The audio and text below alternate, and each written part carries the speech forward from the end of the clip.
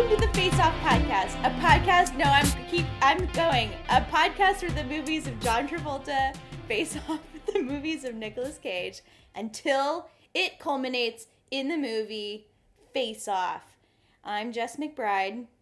And I'm Erin Hennessy, and we will be your guides along this journey through the Utah deserts of Travolta and the sunken ships of Cage.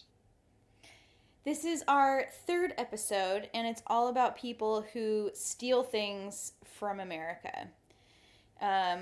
This week we're facing off the movies Broken Arrow and National Treasure. Let's start with Broken Arrow. We're the opponents. I think Broken Arrow was a little bit more like under the radar than National Treasure. National Treasure was sort of like a box office kids hit and family thriller. Maybe. Oh yeah. It was a hit. An educational thriller. Surely, yes, definitely. So, Broken Arrow came out in 1996, which is also when The Rock came out. And Face Off, right? Am I making that up? Okay. Yeah, which I feel like you are, because it seems like Michael also came out in 96. So many movies for Travolta. Look that up while I'm looking I it up right now. Broken Arrow was directed by John Woo, and John Travolta's co-star was Christian Slater. The budget for this movie was $50 million, and the box office was like $105 million. Not bad. Not great. The Rock made like a lot. 3 times that much. So yeah. I think it was sort of in the shadow of the Rock. The shadow of Michael Bay or the shadow of The Rock, yeah. I mean, there's definitely explosions in Broken Arrow, but not quite. Not quite as explosive. I feel like it's just that Face Off came out in... I looked it up, 97. It was 97. I was just going to tell you that. 97. Okay, that makes sense. Yeah. Maybe, well, that's why, yeah. I mean, maybe what happened is Broken Arrow came out and The Rock came out, and they were like, what if Travolta and Cage were in a movie together?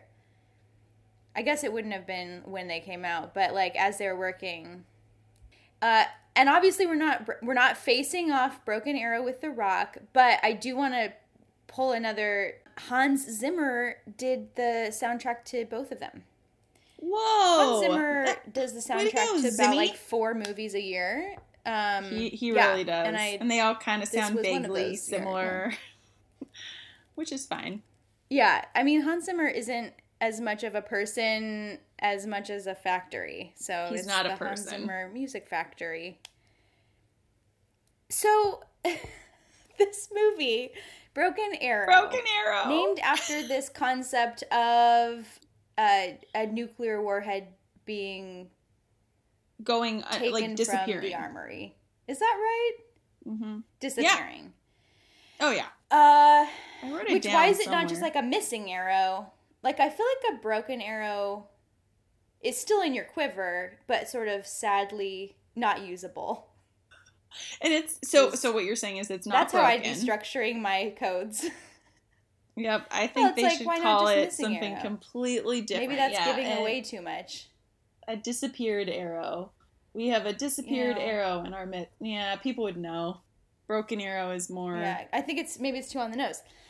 So anyway, the movie opens with Michael. I'm just gonna call him Michael from now on. Just because he's an angel. John Travolta and Christian Slater. Right. All from Michael. Boxing, and it's a pretty good opener, I would say.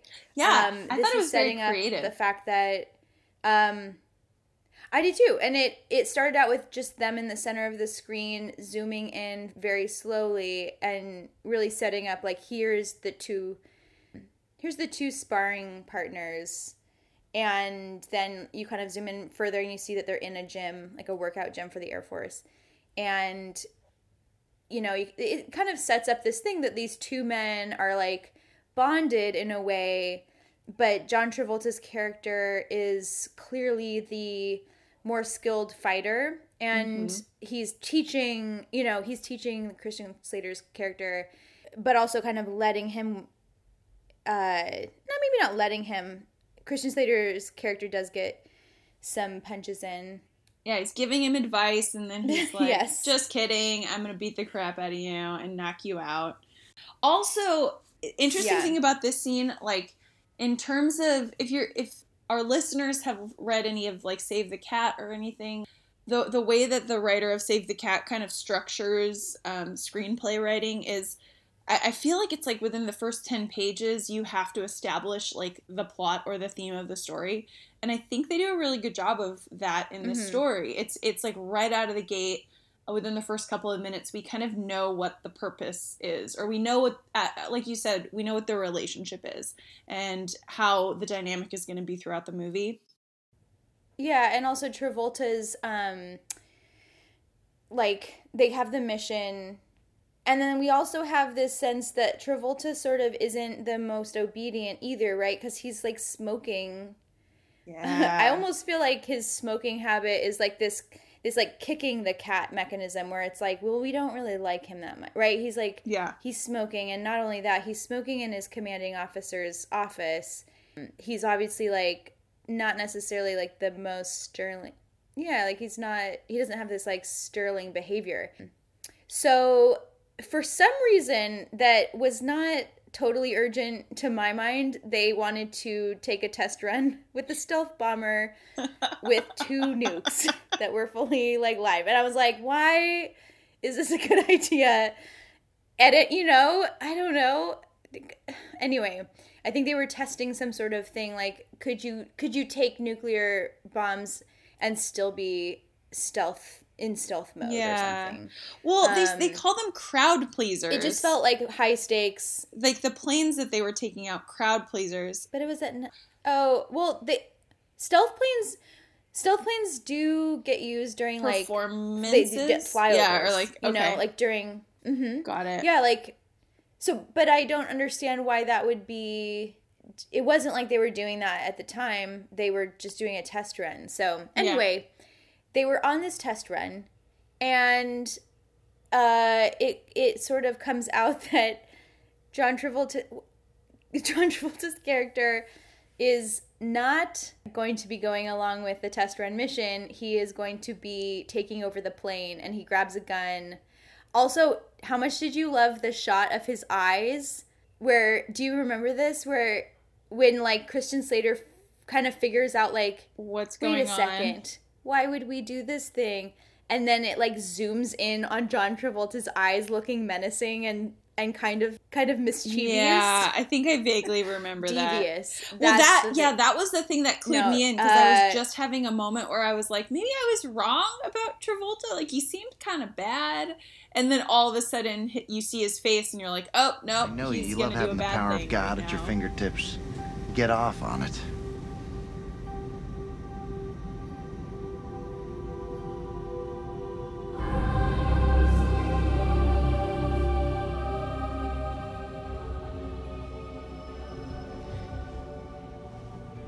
Look out your window. There's something wrong with the terrain following here. Shouldn't that starboard ridge be on our port side?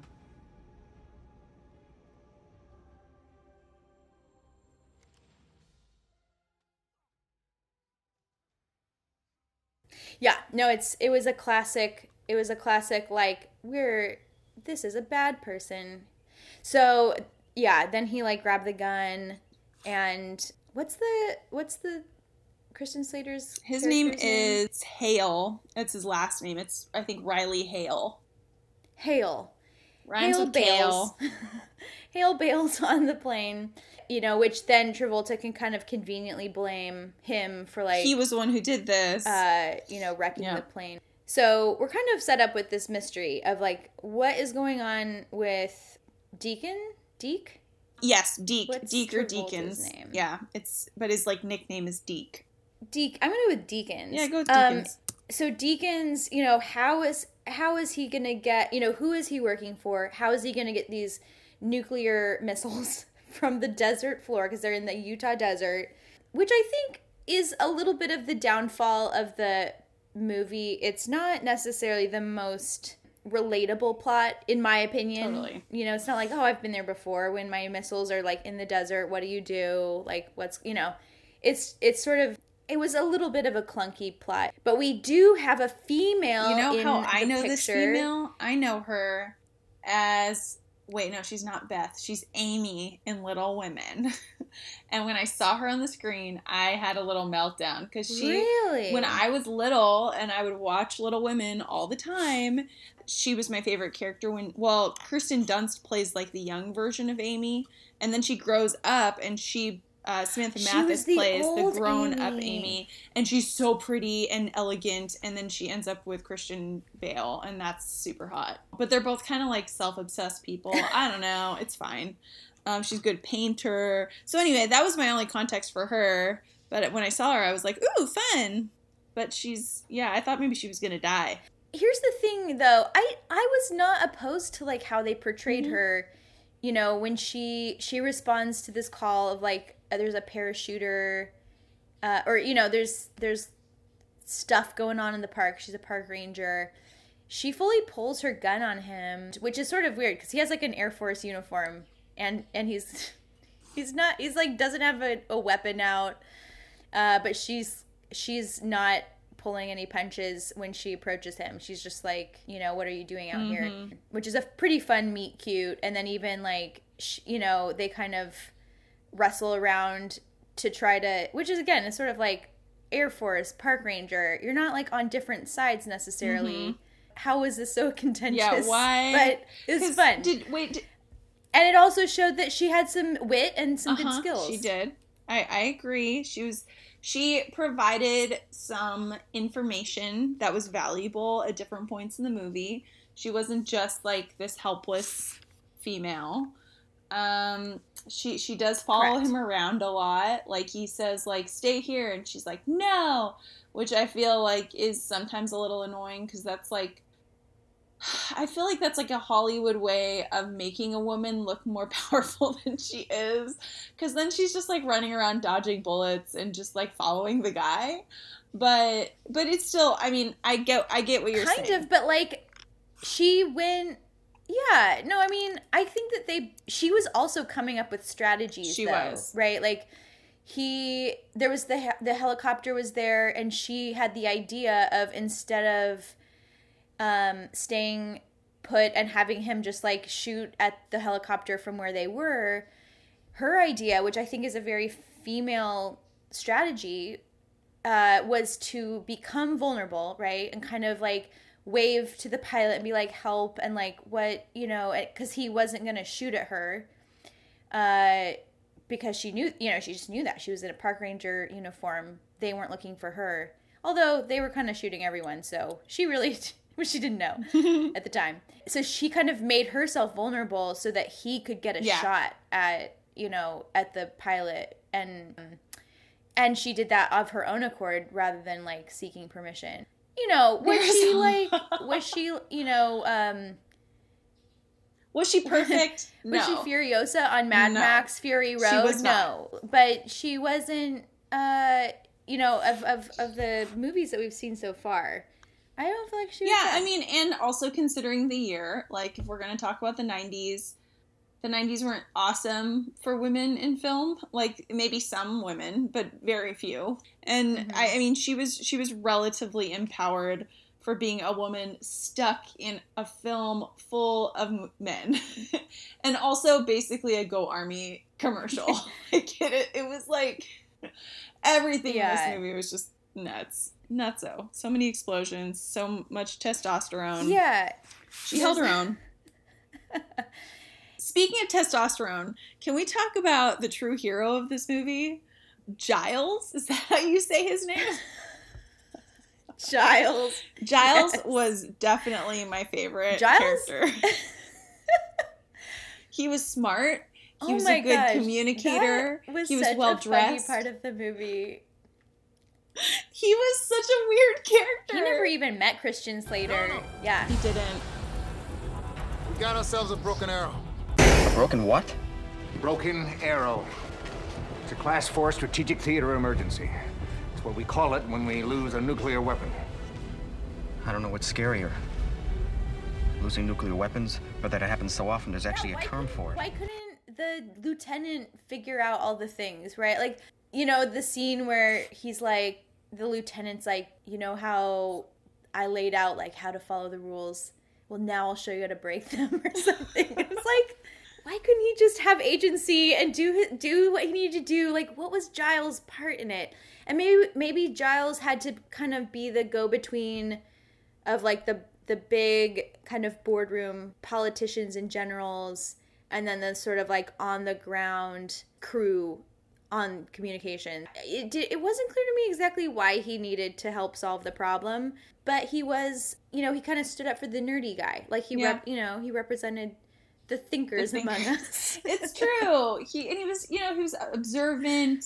He was kind of the one who initially like recognized that they should be honest. Like they should tell the public what they should, rather than let people figure out that they'd lied to them.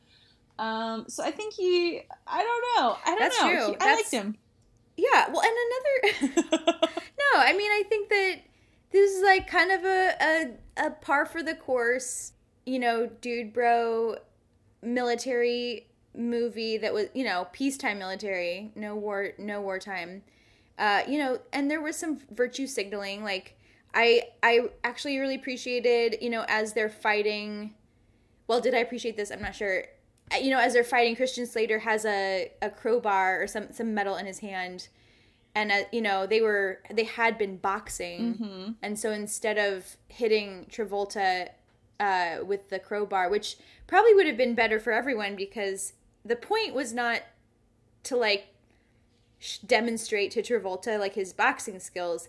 It should have been to like save Denver and like save everyone's life. And disarm the nuclear weapon, but he drops the crowbar, and he's, you know, he kind of continues in the fair fight, right? Like, so he's saying like, I value fairness because I'm the good guy, whereas like Travolta does not have virtues. He is just, you know, wanting the money as well as the revenge, because he was never promoted, like, within the military system. He was always passed over.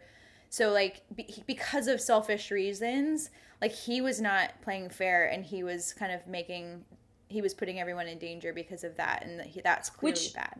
That just reminded me, I would argue that is why, I mean, not that we could have predicted this, but I think it's good that we didn't match this movie against The Rock, because ultimately, the motivator for the army officers and the people, or the, you know, that are performing this terrorist act, is not as selfish. Like, it is this, like, they're doing it to take care of people. They're like making this choice, whereas like Travolta is completely selfish in his endeavor to just like undermine the government and kind of just undermine everybody because he can. He's kind of just like lost it. Yeah, and putting people in serious danger. Yeah, like very reckless in the way he's using these nuclear bombs.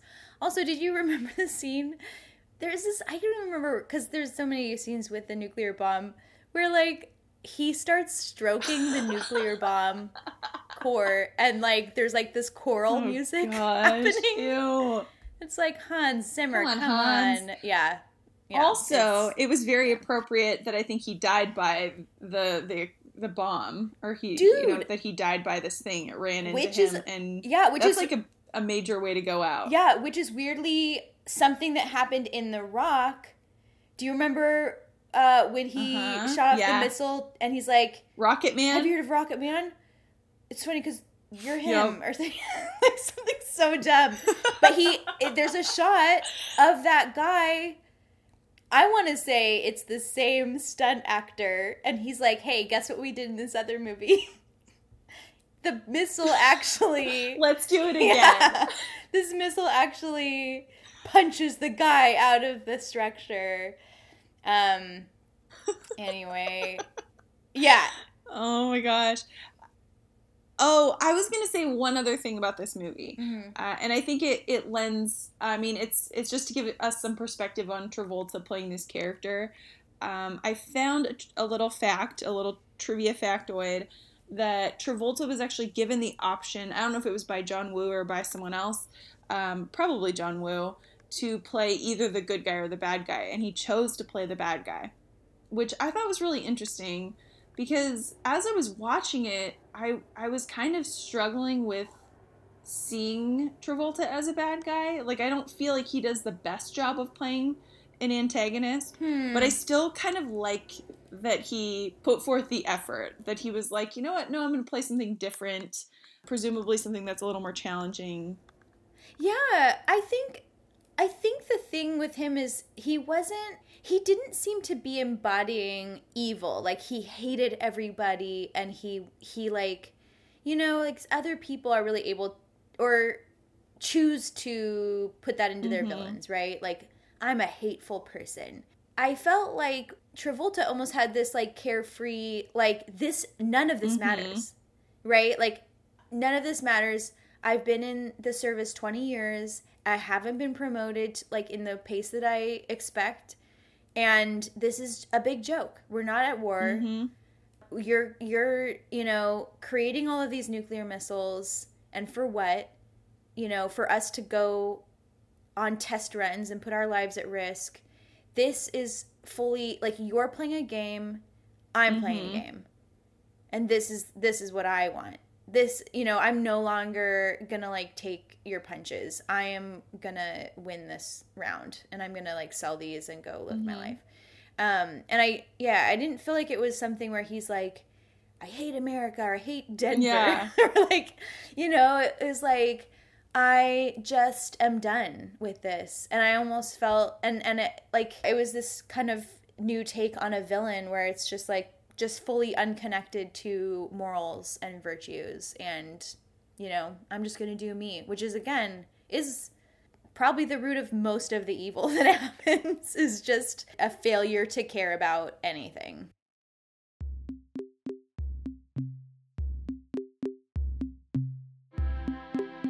This episode of the Face Off podcast is brought to you by CrewRecruiter. Hiring a trustworthy crew can be really tough.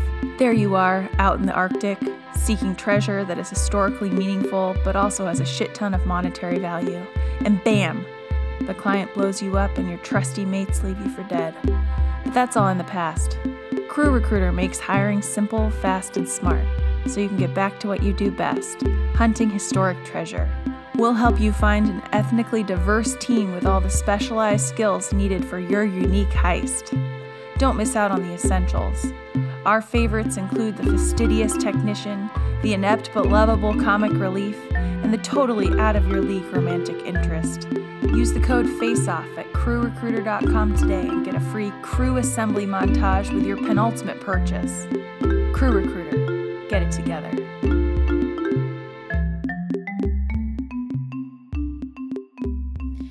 On that note, National Treasure? Let's talk about someone who cares about something a lot. About history. Yeah, so our other movie that we're facing off with is National Treasure. Historian and codebreaker Ben Gates has been searching for his whole life for a rumored treasure dating back to the creation of the United States. Joining an expedition led by fellow treasure hunter Ian Howe, Gates finds an ice-locked colonial ship in the Arctic Circle that contains a clue linking the treasure to the Declaration of Independence. But when Howe betrays him, Gates has to race to get to the document ahead of his so-called colleague. I think that's a pretty good description. It came out in 2004. It was directed by Jon Crosswhite. The main co-star is Diane Kruger, but there's a ton of other people that apparently I don't know a lot about. Like John, wait, how do you say his last name? Jon Voight? Jon Voight. Jon Voight. And Christopher Plummer. Sean Bean. I like to call him Sean Bean. He's my fave. And in the budget for National Treasure was $100 million. In the box office, it made $374 million. Holy cow! And so, yeah, wow. You could say that it was very successful. And I feel like probably still raking in a ton of money. There's at least one sequel to this, right? There is a sequel. So, and it came out, I think, in 2007, and I did not see it.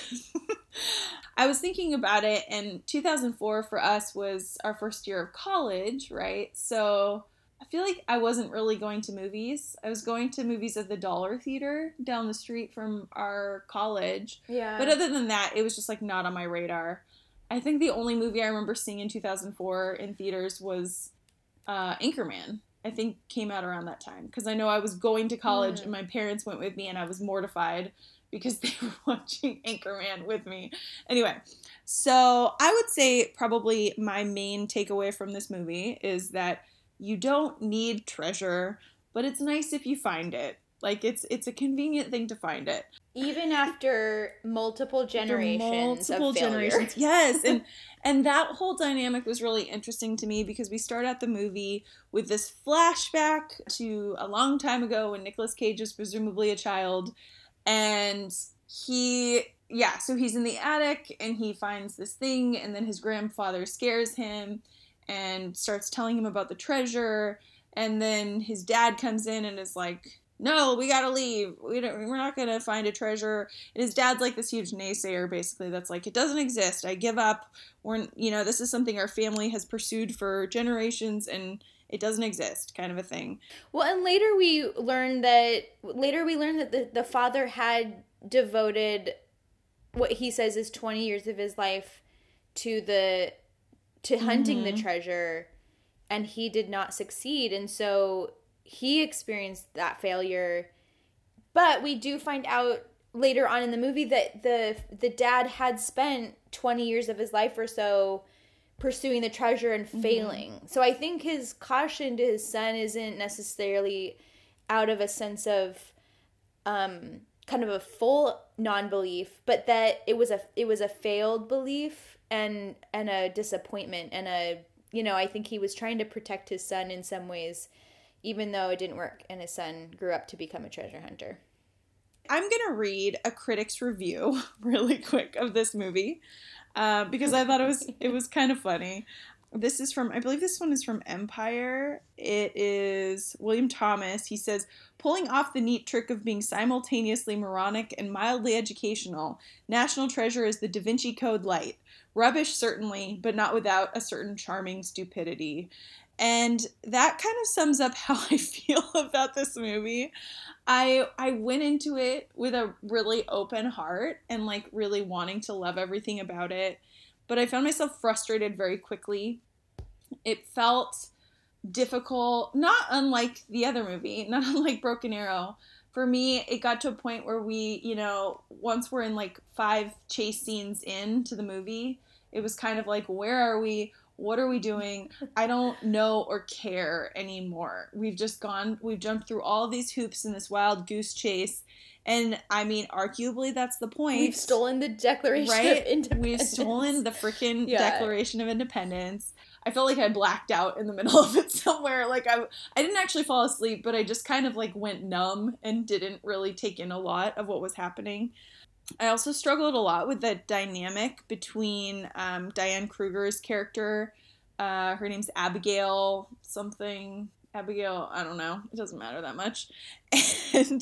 And Nicolas Cage, because I just like, it was really hard for me to understand where chemistry would come from between these people. It's kind of another example. It's actually not that bad of an age gap, but they have like a 12-year age gap.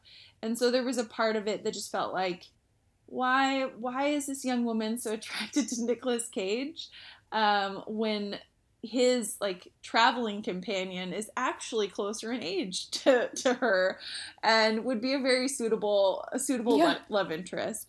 But Nicolas Cage is like the most interesting. Well, sort of, although he was funny. Yeah, although he was smart. He was smart too, but No, you're totally right about that. I mean, I feel like they could have had a female in that role that could have matched him wit for wit a little bit more, and they kind of demonstrated that she shared his passion of collecting things. That's right, because he gives her the coin that she puts in her collection that she's like missing one of or something, and but I felt like she could have been this more intellectual, nerdy woman that is like all about the Masonic lore and all this stuff and is pushing back on him on certain things rather than just like you can't steal the declaration, the declaration. That's very fragile. Right. It's just, it didn't seem like a match that kind of with his intensity, it didn't make sense.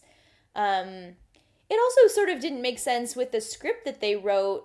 They kept saying how much she was talking and wouldn't shut up, which again is just offensive in many ways, but like she wasn't necessarily saying that much, and then she gets held by the European people and they're like, and she won't shut up, and then Nicolas Cage smiles to himself lovingly like, oh yeah, she's such a talkative. She just one. talks all the time. Okay. No. Now, can you please stop shouting? Give me that! You're still shouting, and it's really starting to annoy. And you would do well, Dr. Chase, to be a bit more civilized in this instance. This is the real one. What did they get? A souvenir. I thought it'd be a good idea to have a duplicate. Turned out I was right. Actually, I had to pay for the souvenir and the real one, so you owe me $35 plus tax. Genius. Who were those men? Just the guys we warned you were going to steal the declaration. And you didn't believe us. We did the only thing we could do to keep it safe. That's dumb! Give me that! You know something? You're shouting again. Pretty sure she was swearing, too. And it's like, Well, the the character could have been this girl that's like very nerdy and like very like literally like is like in the same way that he is spouting all these facts and is actually outwitting him and out acknowledging him, and so he is intimidated and tells her to shut up because he's like, she actually knows more than me. But they didn't really, they kind of then maybe dialed back her character to be this very, kind of slightly scolding, but kind of compliant. Yes. And I wonder if that has a lot to do with Cage. Like, as an actor, he becomes this very, main characters, of course, are supposed to be the person that everyone's kind of revolving around. But it really feels that way when I watch a Nicolas Cage movie. It feels like everyone is just contributing dialogue that supports his brilliance. And I don't like that. Like, even the guy that was traveling with him, I don't have his name. I should have it. But he like, all he ever says is like little witty things that don't contribute. Like, it's like, he was basically like Topher Grace. Like, I felt like they couldn't get Topher Grace, so they're like, let's find a guy who looks like Topher Grace and has the same comedic, relief value as Topher, and he would just be like, oh no, this is happening, or blah, blah, blah, blah. I thought he was kind of sarcastic sometimes, which I really liked. I actually was really attracted to the sidekick, because I am attracted to the class clown. I'm never attracted to the main character, because they're usually too egotistical, and I love the like witty side character, and I get, yeah. I mean, he was fine. Assuming Ben's theory is correct and my tracking model's accurate, we should be getting very close. Don't go by me. I broke a shoelace this morning. It's a bad omen. Shall we turn around and go home? Or we could pull over and just throw him out here. No, I mean, he was funny. He was fun comedic relief, for sure. But again, like, he didn't really contribute a lot of brilliance. He was just a pawn in this Nicolas Cage scheme. He didn't help. I know, I'm trying to remember. Well, he got the plow and stow. Uh-huh. He got that one. I guess. We'll give him that. Had you seen this movie before No. this week? Did you think they would find the treasure? I kind of thought, well, I knew they had to because it was Disney. I feel like that would not suit a Disney movie for them not to find the thing. But after, let's see, okay, so they're underground or whatever, and they go into like, it's like the third chamber where they actually find the treasure, right? Like, they just keep going into different rooms. So many And so chambers. I did have a moment where I was like, well, maybe they won't find it. And also, I feel like the dad, they have this conversation right before they find it, right? Where the dad's basically like, I don't know, he alludes to the fact that you don't, like, I'm proud, like, kind of like I'm proud of you, and it doesn't matter that you found this thing or did not find it. And then that's the treasure, and then they find the treasure. The treasure is a father's right? love. Oh my gosh. Also, a note about all the compartments. They just lit everything on fire. And it was a fully, like, there was so much wood in that place. And they're like, oh, it's a chandelier. Psh, it's on fire. And then, like, when they're in the treasure room, or even the lanterns that are just, like, hanging everywhere. They're like, oh, lantern, psh, light this on fire. And then in the treasure room, he lights the, like, little trough lantern. Like, he lights the troughs on fire that then, which I'm like, how is fuel lasting 300 years? Mysterious. Anyway. But it's just sort of like, what if something goes wrong and then all that stuff goes up in flame and there, it just felt very confident. Overly confident about the torch quality. I agree with that. That didn't quite check out. I think we've said everything we need to say. I think so. I mean, this was like a Jerry Bruckheimer film. Like this, this was trying to be a crowd pleaser. And I think it did that to some degree. And, I think this was the age of Da Vinci Code, where it's like, oh, we want to kind of believe in this mystery behind all of these things that we take for granted, right? Like these, there's the clock on the $100 bill that we see every day, and the Masonic eye and the dollar bill. It's like we want to believe that there's a positive or negative conspiracy behind things, because otherwise it's just like, well, some people lived and then they died, and life is boring. There's no great work of genius behind it. Let's talk a little bit about let's go to our segment called Objectifyingly Speaking, and let's just talk a little bit about clothing and just all of the superficial things in life, the things that really matter. Initially, I would just say I did enjoy parts of Cage's outfits in National Treasure, but he did look like a dad that was trying too hard, because he was a little bit old to be wearing Urban Outfitters. Like with his Urban Outfitter clothing. Definitely, I can't believe they were at that first generation. At least he had some costume changes. I think that sometimes doesn't happen during adventure movies. I don't really think it happened for Broken Arrow, right? They basically were in one outfit. Maybe they had his boxing long sleeve t-shirt. Yeah. But then he was like just wearing maybe that same t-shirt the whole time under his Air Force. They put a lot of money into graphics. It was fun to see clothes in that movie. I actually did like Cage in the winter outfit. I like a good parka. Oh my gosh, I love the Paul Simon parka. It was black, it wasn't green, but the Paul Simon album, his like furry hood, that's like my dream jacket. So I guess I need to move to the Arctic so I can have an excuse to actually wear a jacket like that. Yeah, I loved that. Yeah, well, you definitely can't stay in California. You don't need those jackets. At least where you're living now. And then his outfit was just terrible when he was trying to get the federal agencies to talk to him. He was wearing this blazer, which is fine, but underneath he had this white button-up shirt with the collar fully unbuttoned and the huge lapels like splayed out on top of the blazer lapel, and it was and then like blue jeans, like blue jeans that were like, it was bad, just sludgy. Yeah, it was just like, what are you doing? You need to be in a suit. You need people to take you seriously right now. So I was not surprised that everyone just ignored him when he was telling them about the conspiracy. You're crazy. You look crazy. No, we don't believe you. I was also curious because they are in a changing room. Did you know that the changing room in Urban Outfitters was... Is that what you were going to say? There was almost no doors. They were so low. Yeah. There's almost no doors, which did give us a chance to see the bare shoulders Diane of Kruger. The girl, which of course... you have to do that, apparently. But then Nicolas Cage didn't have, he had a t-shirt on the whole time. And I was curious if he had a contract I want to see his shoulders. I will not take off my Equal shirt. Objectification. Why not? Why not his shoulders?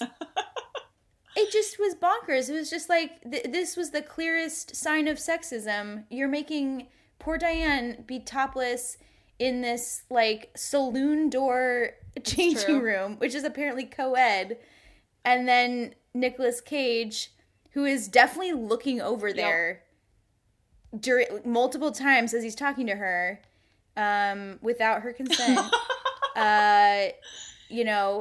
is... It was not fair. and he's in his t-shirt the whole time. Apparently he didn't need a new t-shirt. Yep. So it was super lame. Anyway, do better. Yeah, do better, Hollywood. Let us see Nick Cage's shoulders. I would say Travolta, there wasn't anything very notable about his clothing. He was pretty, everything in the movie clothing-wise was pretty muted. Everyone was in some sort of uniform. And if he wasn't in a uniform, he was just in a plain t-shirt. Mm-hmm. Which Terry's uniform is, I thought, very flattering for her. It sectioned off her waist. She wore it very well. Yeah, I was a huge fan of that. But she was still able to do all of the action moves with it. She did quite well. And Christian Slater looked good. You made a note, I guess, like, he continued to be in his uniform throughout, and we see Travolta change out of his uniform. Mm-hmm. And, like, as I think is to symbolically show that he's, like, not representing that thing anymore. And so that was cool. Right. He's a traitor. He's a straight up traitor. And are they dateable? Yeah. Hair and grooming, I feel like, is kind of yeah. Let's just skip hair and Nothing's grooming. Changed. They were pretty par for the course. Of course, Travolta's hair. Hair. It's hard to be Travolta. Mm-hmm. It's hard. I agree. Are they dateable? Woof. I want to say that I would date. I want to say that I would date BFG, aka Benjamin Franklin Gates, because I think he has a great love for America and he's very passionate and driven. But also Travolta is passionate and driven. Mm-hmm. I just thought Travolta was taking his energy and harnessing it into negative things and also smoking. So I don't think I could date him. He was. I don't like smoking. Oh, no. You're right. He was.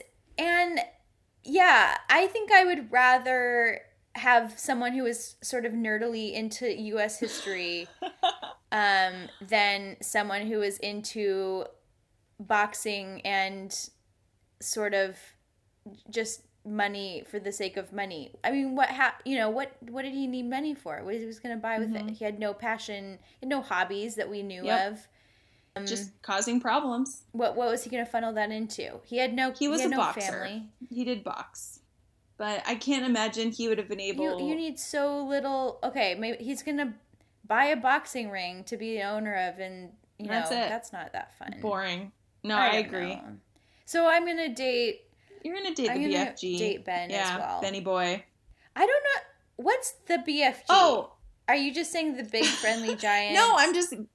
That was nothing but from his the name movie. Is Benjamin Franklin Gates. You're just coining a term. It was easier. I know, but do they ever call him Benjamin Franklin Gates? I want to call him the BFG. Because I like that story much better. Right. Oh my god. Let's just map the big friendly giant onto National Treasure. Let's just do a podcast where we compare characters with the same initials. Okay. And see which one we like better. Let's do it. I don't even know who we'd pair with Travolta. Okay, it's time. Are we doing it? I know. Yeah. I don't know if I'm ready. What? So this is the face-off. Oh, you go first. Well, let's talk through it. I think acting-wise, like Michael, I think that Travolta brought something really new and fresh to the villain character, and brought his sort of sassiness of himself, his signature sassiness, to this character that I think could have been just a meathead. But he sort of brought this sarcasm and this almost sociopath nature by these little things that he said, the little smiles he gave, his loving caress of the nuclear bomb. Ew. That didn't. Yeah, he just was. It was an additional creepiness factor that was just like, who, this dude is not great. And so Cage, I felt like, nailed his role as a treasure hunter, but I didn't feel brought anything particularly interesting to it, and I think failed on the chemistry with his female co-lead. And I think, didn't bring anything super surprising or noteworthy to this treasure hunter role. Same with the movies. Neither of them were anyone that we would probably write home about or watch ever again. I actually would say National Treasure is probably a more interesting movie to me than Broken Arrow. But I think Broken Arrow was set in an interesting place, and I think used the female character in a really interesting way. So I also like what they did with it. I like how they worked with it, even though the plot was clunky. I didn't hate it. Ultimately, I said it at the beginning, I went into National Treasure being very excited about it. There were things in it that certainly made me laugh. It was entertaining on some level, but it got to a point where I just completely mentally checked out of it. I could not stay with the plot. I don't know. It is the more commercially successful movie. So there was a part of me that was like, well, yeah, it should be the better movie, right? Because more people went to watch it, more people appreciate it. But ultimately, it just did not do it for me. I would say, I feel like I'm choosing from like the lesser evil, but I think Broken Arrow ultimately told a story that was slightly more concise. I mean, it wasn't that much shorter. It was like 20 minutes shorter again, but it was more concise. It was more by the book in terms of its like structuring and the way that the story was told, or the screenplay was written. So that was helpful. Like there were devices in it that were very, very obvious and interesting to me from like a writing standpoint. I think that Travolta played a character. I think that's what I suspect we're going to keep coming back to this. Nicolas Cage kind of played himself again, and everyone just kind of revolved around him. And Travolta really endeavored to be a bad guy. He didn't do the best job. He one thing I said, anytime he was like really angry in a scene, he just kind of like clenched his teeth together and talked through his teeth, and I was like, that's silly. You don't need to do that to be a mean person or be, antagonistic. So there weren't not everything worked about his character, but I love that he explored the character. I like that he chose, when he was given the option of being the good guy or the bad guy, he chose the bad guy. Because I think bad guys are more complicated and challenging. His bad guy didn't have a ton of drive, or there wasn't like an obvious reason for why he was doing what he did. But if I had to choose, I would say that Travolta would win. I'm going to give Travolta this victory. He may not have won in the final boxing match, but he won in my heart. And I'm going to go ahead and say that Broken Arrow is the better movie, and Travolta did a better job. Travolta gets my vote this week as well. Dang. So I think he's pulled ahead because we've been tied, right? Travolta for Nicolas Cage too at this point. Yeah. I think that if Broken Arrow was matched up against The Rock, which was an alternate universe for sure possibility, I think The Rock would have come out ahead. So we did not even begin to talk about Christian Slater in this movie, but I did enjoy him as well. I thought he was pretty studly. He also was really great. I recently saw The Wife, and I really liked him in The Wife. So anyway, go out and see The Wife, everybody. It was fine. It was nice. It was Glenn Close at her finest. Speaking of good things that you've seen or experienced, do you have any peaches in your life right now? I do, as a matter of fact. I am showing my students West Side Story right now because we're studying Shakespeare. So I'm trying to draw some parallels. And I've really enjoyed watching West Side Story again. It's been a long time. And then also David in Schitt's Creek. You had mentioned Schitt's Creek in a previous episode as being a very nice peach. And I just love David. Like, David is definitely my favorite character. And he just gives me so much joy. He's amazing. Those are my peaches. What is your peach? You want to talk about peach? It actually is along the lines of David in Schitt's Creek, which is a show produced and written by Eugene Levy. Nice. Levy? I think it's Levy. So I picked up, because I like to pick up DVDs from the library sometimes to sort of have that kind of movie, or like DVD, like, what is it? Like a movie rental experience, like where you spontaneously come upon a movie instead of being told by Netflix that you should watch this thing because you like strong female leads or dramas with pumpkins in them or something, whatever it is. Yeah. And so I was in the library and I saw Waiting for Guffman, and I realized I had never seen that, which was a travesty. And so I picked it up and I loved it. And I am forcing you to watch it soon because it is really, it's like a progenitor of Schitt's Creek, and it's so funny. And now I just realized how behind I am with the Christopher Guest canon, and I definitely need to put This Is Spinal Tap on my list. I've seen This Is for Your Consideration and Best in Show, but I haven't seen A Mighty Wind, and I was looking at his like filmography, so I have some work to do. Yeah, no, to explore the Christopher Guest world. But Waiting for Guffman was a delight. It was so funny, and I think especially since you're a theater director and producer, it's important. It's in your own right. You're gonna die. You're gonna die. I know. In fact, I might just like come up to Santa Cruz and watch it with you because it's that good. You do that for me? I would love if you would do that. We could just do a marathon. I have a break during Thanksgiving, so we could hang out and just watch movies. Perfect. I definitely, Perfect. I feel like, I don't know if the mockumentary style has gone out of vogue or if we're just seeing it in different, like, manifest itself differently now, but he definitely created such an amazing little space for himself and his creativity and his community with those movies, and it's just really interesting. It's just an interesting phenomenon. Yeah, and I think that it must have been the start of, The Office. In the UK that came over here, and then there's Parks and Rec, and like all of the mockumentary styles that,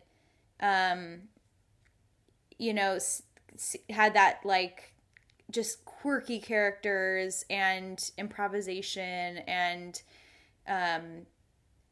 like handheld cameras. Mm-hmm.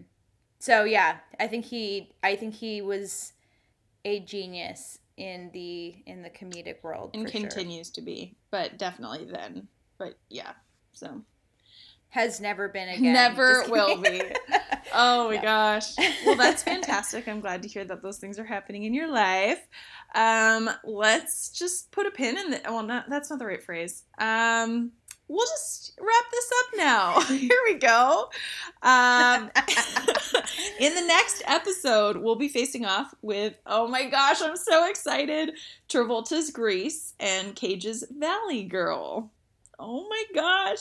Okay, I'm very excited about this too. I'm actually really excited about Valley Girl because I'm so excited. Valley Girl culture started in the San Fernando Valley of Los Angeles. I wasn't living here at the time, but I'm very excited. This is a genesis story for our generation. Like, this was kind of happening as we were coming of age, and Thanks for listening to this episode of the Face Off Podcast. You can follow us on Instagram at FaceOffPod. Thank you for everyone who does follow us currently.